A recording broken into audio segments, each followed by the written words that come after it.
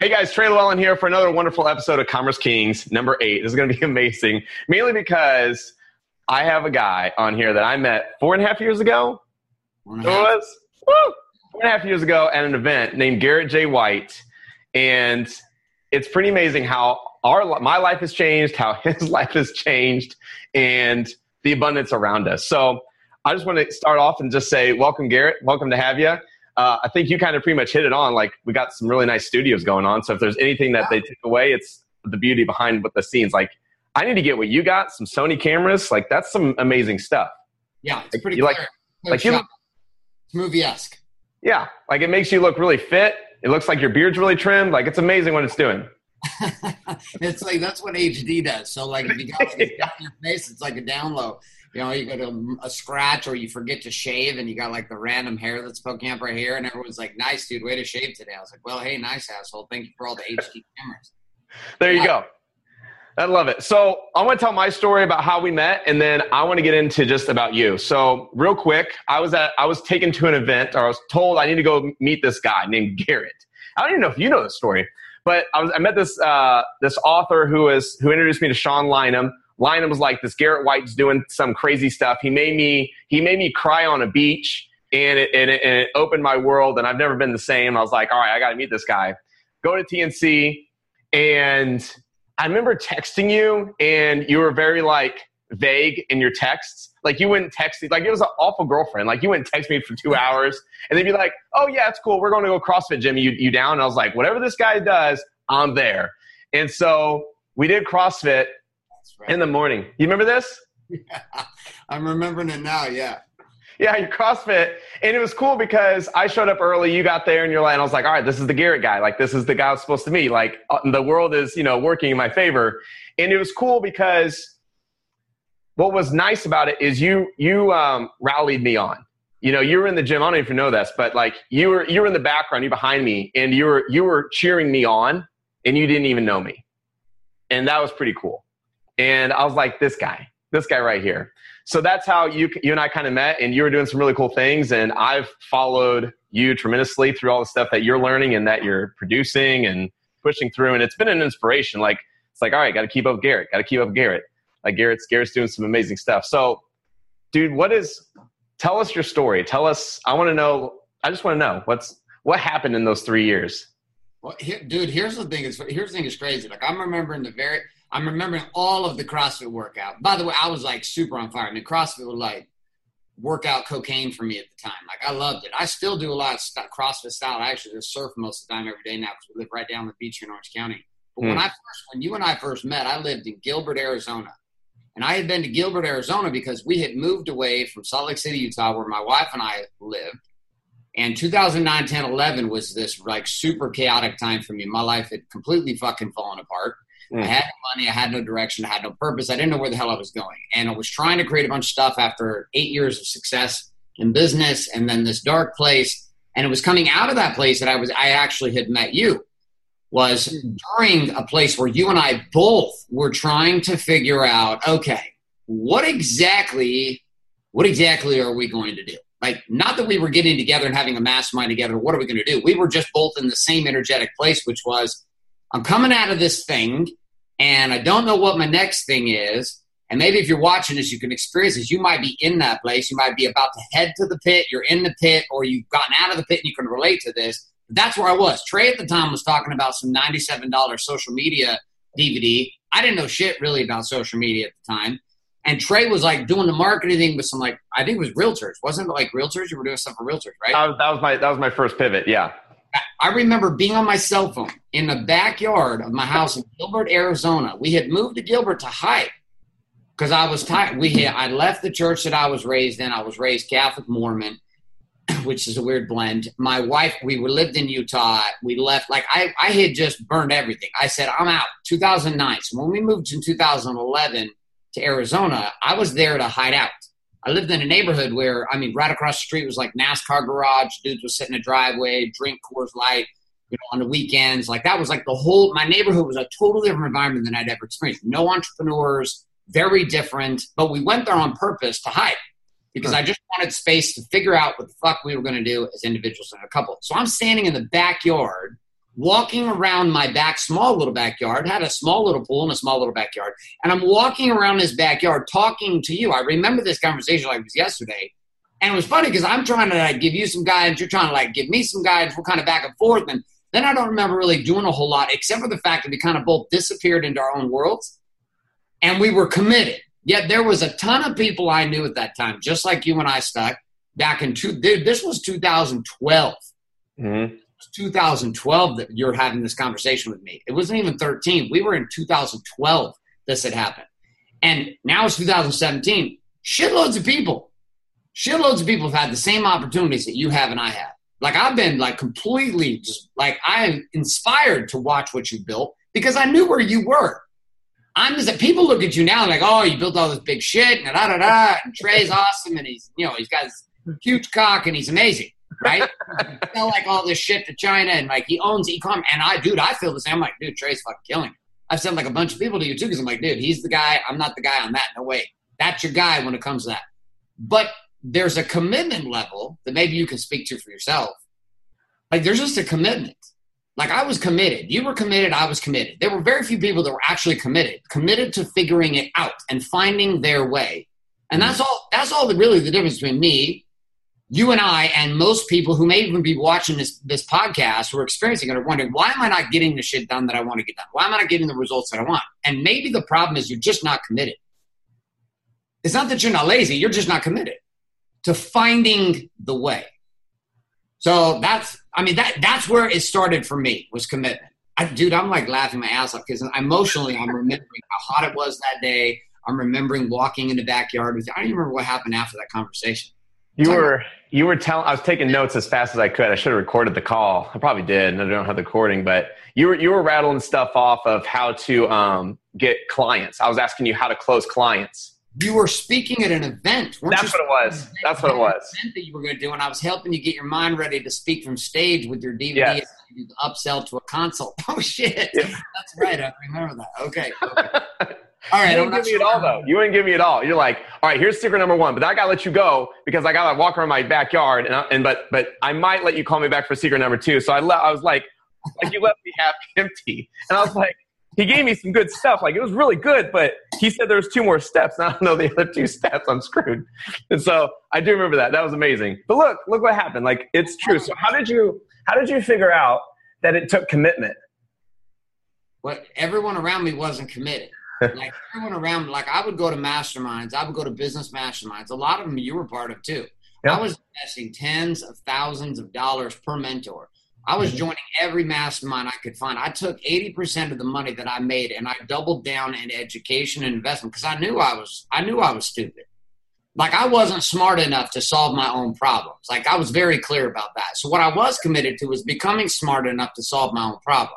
And my problems really came in a game of understanding direct response marketing online, understanding modern sales sequences, funnels, and ultimate systems that allow for a person to convert and sell themselves without me having to be there. And the third person was just being able to ultimately message and position and package messaging today. I didn't know how to do any of that shit. Like I didn't come from that world. In my banking worlds, we didn't do that. We was belly to belly. It was a very different environment. I didn't know how, but I knew I wanted to do it. And so I just made a decision. And that wasn't a one-time decision. It was like an over and over and over decision. Every day I had to wake up and make the same decision again. Okay, am I committed today? Right? You didn't learn funnels and you didn't learn technology. You didn't learn how to sell the way that you do right now in e-commerce because the path was just given to you. You know, a lot of people are joining programs that might be watching this podcast or experiencing, expecting to get some A to Z roadmap that's always going to be the same, it's always going to be predictable, and it's always going to work.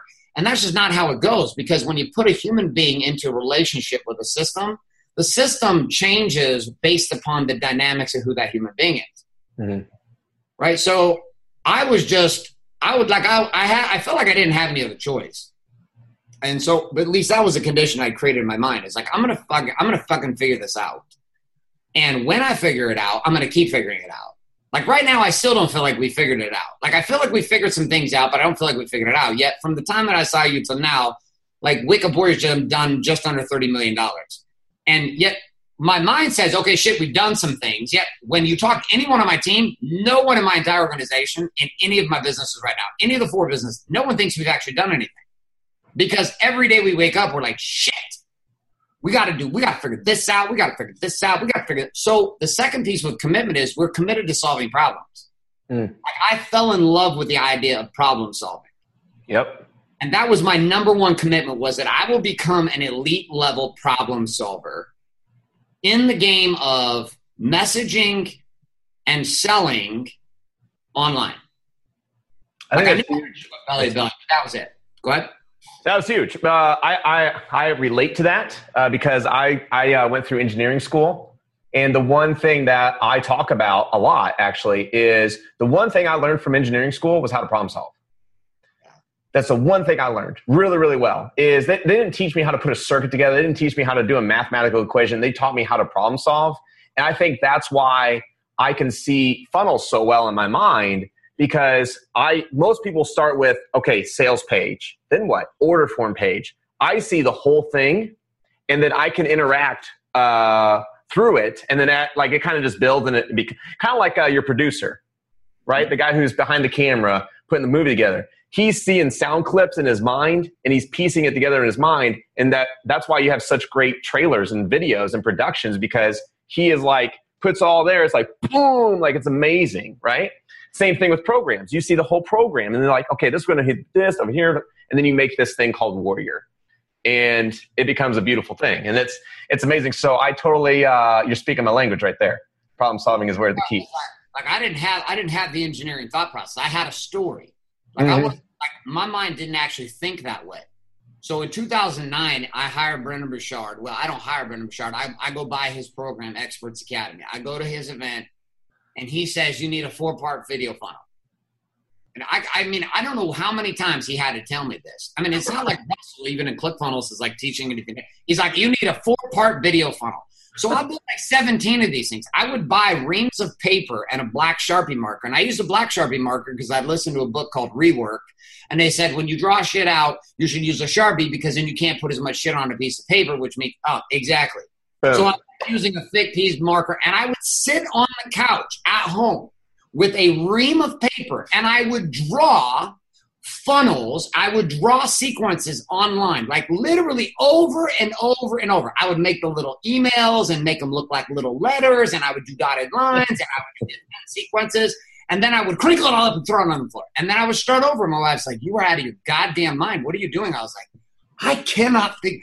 I think I know. Like I became addicted to just drawing sequences because I did what you just nailed, which I don't think anyone's ever really clarified for me, why it makes sense to me.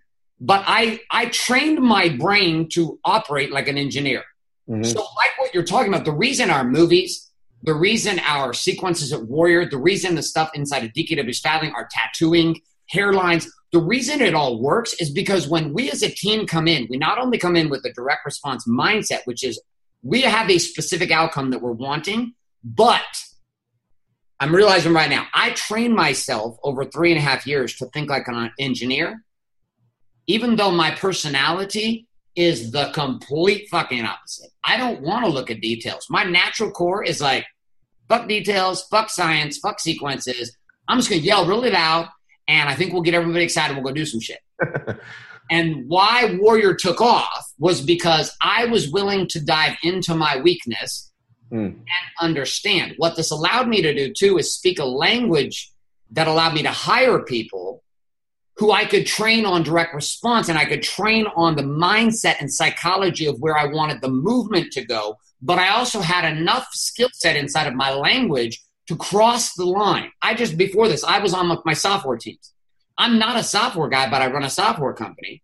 And inside of all my software programmers and my teams, I speak code, even though I don't code.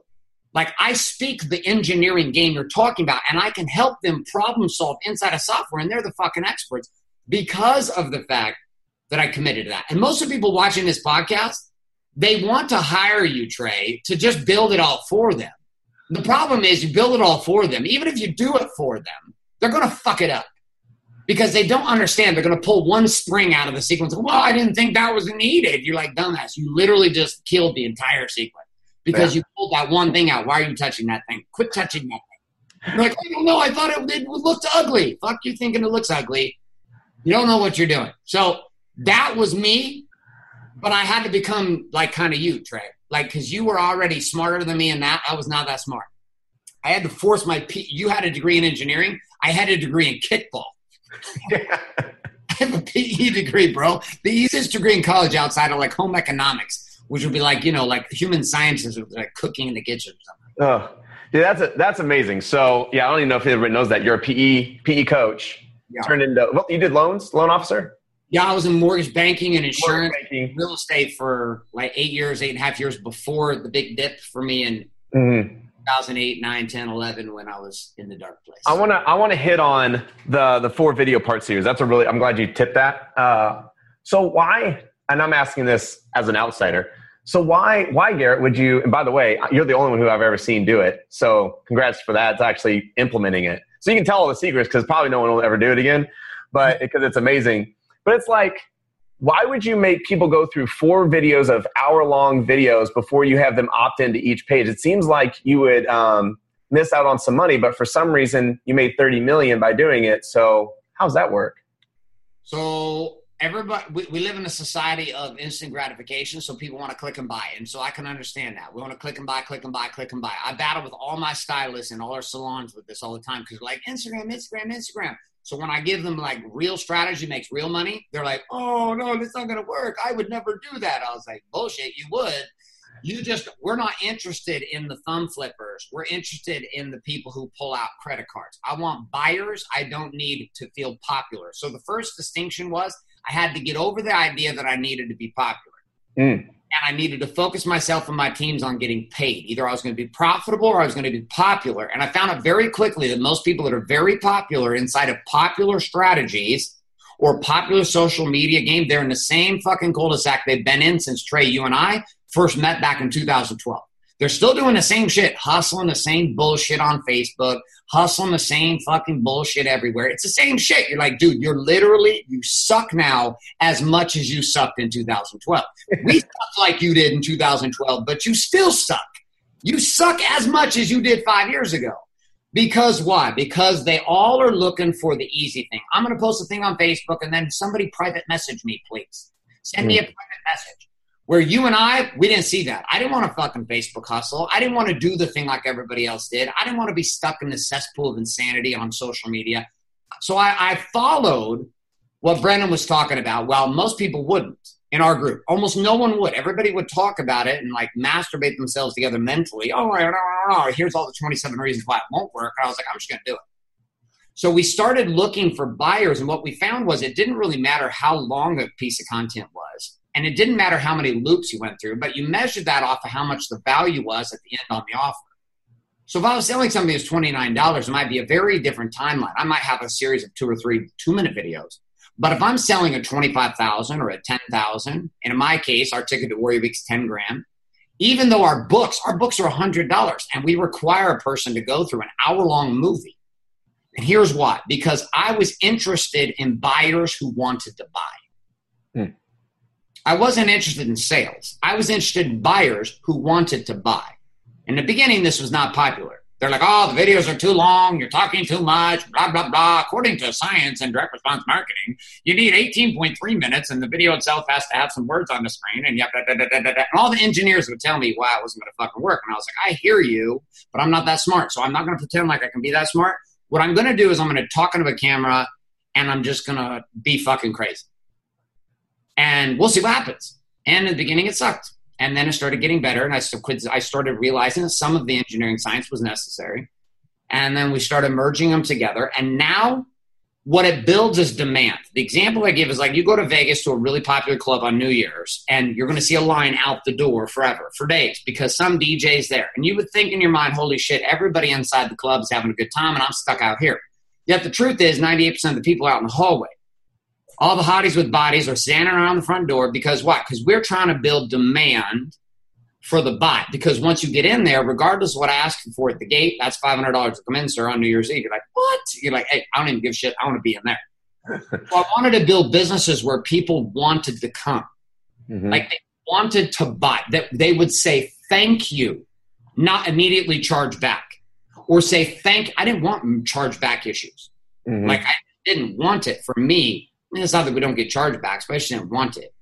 So when we built the 4-part funnel, it was about converting someone and eliminating buyer's remorse. And even when we're selling smaller things like a couple $100 items, I still do the same thing now because I want people to lean into the buy. I want them to want to buy. Mm-hmm. I want them in their heart to say, I really want this shit. Like, this guy has seduced me so intensely. He keeps pulling it away and pulling it away and pulling it away and pulling it away. And God damn it, can I please give you some money? Every day we get hundreds of emails that say, can I please give you some money? These are people who we lock things down, we shut it down, can't buy, it's not available. But we actually follow through with what we say, which is you can't buy right now. Sorry, but you can get on this list. And when we are going to sell it again, we would be happy to sell it to you. But until then, here's some other things you can watch. By the time the average consumer has purchased something from Wake Up Warrior, from DKW Styling, or from my consulting firm, by the time they signed it, whether it's a $250,000 contract or whether it's a $100 book, that individual has already leaned in. They've already made the buying decision in their mind. You know, I'm not a hardcore closer. People say, oh, a hardcore closer. I know our buddy Ryan Stewman has an entire brand built around that. Not a knock on Ryan Stewman at all. But I wanted to talk to people who wanted to buy. Yeah. I wanted people to be pumped up and send us thank you cards because they just bought a $100 book from us. Mm-hmm. Not the opposite, which is like, it's a piece of shit, blah, blah, blah, blah, blah, blah, blah, blah, blah. Now, I don't even know if that answered your question. Hopefully at least some of them. It did. So I think it's an amazing thing because you've come so far, but what you have in your background is not spray paint. No. But it used to be. Yeah. It used to be spray paint. Lots of cans of spray paint. Fluorescent, by the way. Fluorescent cans of spray paint. Yeah. And what's cool about that, though, is, dude, you didn't stop. Stop. You know, and you actually still share those videos to this day. And you'll post them to your Facebook. And I don't know if you're just like reminiscing through those times, but and you see yourself in those because you remember who you were and who you've become. And it's just so like, I'm just reflecting on it because it's so amazing. And you guys should go see like what I'm talking about. Like, go follow Garrett. And because it's an amazing. So are you still doing the podcast? That's still rocking. So I think it was interesting how you said like you didn't care about becoming popular anymore. So did you start the podcast in that realm of like, I want to become popular, but then you did become popular because the podcast kind of blew up, I think, like you being number one on a religious channel of all things. Yeah, we were like the knife salesman at a waterbed convention. Yeah. Yeah, we deliberately put my podcast, which was the only explicit lyrics podcast, in the Christianity and religion sections in iTunes when we deployed. So I was competing against Joel Osteen and all these guys for number one. Now, we only held number one for about 3 weeks, 4 weeks or something, and it started a complete revolt. You can go to my podcast in iTunes. You can see all the shit talking going on from churches that had actually been like, oh, my God, the guy's the devil. Why is he in here? We deliberately went there, though, to share the message because we also knew there was a big undercurrent with men who had come from different religious backgrounds and or who were still actively very religious who would resonate with the message. So we didn't go after the people who wanted to preach and sing on Sunday. We were going after the guys that sitting in church and going, I'm really trying to figure out what the fuck I'm sitting here for. And that was our market. And so we went to where they might be going. But ultimately, I launched a podcast, 2 reasons. 1, because I wanted to share the message. 2, because I wanted to get leads. And I knew that I needed to do something consistent. When I launched a podcast, we got all technical. I spent tens of thousands of dollars, bought the microphones, did the whole thing. And I realized I couldn't do it like that. Like coming in at 9 o'clock on a Sunday, trying to do the Sunday sermon, which is how the Walk on Fire podcast started. It wasn't working. So I sat there one day. I was like, I wonder what would happen if I just yelled in my phone, because people seem to like it when I yell. And they like it when I yell and tell stories and then I make it relevant to something. I wonder if I just like did that from my cell phone every day. Like if I just literally like just woke up in the morning, I did something, I said, here's a cool thing that happened to me today. Here's a fun story around it. Here's a lesson that I learned. And here's how that shit might apply to your core 4 body being balanced business and living the Warriors way. Thank you very much. 500 and let's see, today I just did, this is number, just recorded. I record these all in my voice now. So I have a whole system and team that help me with it and get it deployed every single day. Now we're on iTunes, Google Play, Stitcher, and you can get action guides. We have tens of thousands of people that get action guides from us every single day via email at warrioronfire.com. But I mean, today, can't really see that. I just did episode 535 today. 10 minutes, 535 episodes. Average person does a podcast, starts a podcast. They do about 35, 45 episodes. The super producers do about 120, 130. And then everybody fades into the distance. Mm-hmm. I didn't quit on my podcast. I deliberately pulled my podcast off the marketplace for 5 months so we could sell Warrior Book last year. That was a strategy, which is I actually pulled my voice from the marketplace. So everybody's like, oh my God. All these people who are listening every day were addicted. Like, oh my God. I was like, don't worry. I got a new thing coming for you. It's called Warrior Book. You're going to really want it. And then I'm going to start the podcast again after we deploy. So we went back to the podcast, and I wake up, it became part of my routine. Like just like like turning marketing into an addiction, it became who I was, and messaging marketing was who I became. It's not what I do. And most people are trying to do marketing. Most people are trying to do funnels. Most people are trying to do sequences or trying to do direct response. But until it becomes who you are, like it is for you, Trey, you don't have to force yourself to think. You just are in the space and you're like, holy shit, there are holes all over this goddamn funnel. No wonder you guys aren't making any money. And they're like, what? We still what? And you're like, plug, reframe. Oh, magically delicious. It's making money. Well, that's because you are the Matrix, and I have become the Matrix in my version and producing. And most people are not committed to becoming it. You were committed, I was committed, and a handful of people have been committed. Most people are not committed. They're more committed to watching podcasts from committed people than they are actually doing and becoming the person in the podcast. I think one person said it really well. It's easier to buy tickets to the game than train for the game. Oh, 100%. Way easier to buy a ticket to the Conor McGregor, game, sitting our fight this weekend, sitting on the floor for $60,000 than it is to actually be a guy who can make the kind of money consistently that could easily afford the $60,000 ticket. Yeah. People are very excited. Oh, this asshole, blah, blah, blah. You're like, dude, listen, Conor McGregor made $100 million, not because he's a great fighter. Like Mayweather and those guys put on this fight, not because they're great fighters. They are great fighters. That's not why they're making them. They're making the money because they are promoting, marketing, direct response, entertaining, deliberate fucking money men. The end. They know how to do it. And they happen to be fighters. And they have to be fighters, which is amazing. So on that note, I want to switch behind the scenes because I have 3 major questions I want to ask. And then the fourth is I want to discuss something with you that you rarely discuss with others. And so, guys, we're going to go behind the scenes of Commerce Kings. If you want access to that, you need to go to MrOnIt.com/VIP. That's MrOnIt.com/VIP. And we're going to go to behind the scenes now. Thanks for watching. Look forward to seeing you guys on the next episode. Oh, real quick. How do they follow you, Garrett? Jeez. Oh, yeah, look at that. Here I'm talking about I'm such a great promoter, and then I don't even get it in there. You know what? Probably the best place you could start is getting into my daily podcast found at warrioronfire.com. You can go there, pick up the weekly action guides, put your email address, and we'll send those to you every week. Or just head on over to iTunes, Google Play, or Stitcher, and get yourself subscribed every single day. I'm going to drop a little fire in your soul, and it gives you what you like. And you like it, keep listening every day. If you don't, tell me to fuck off, and I'm okay with that too. All right. Thanks.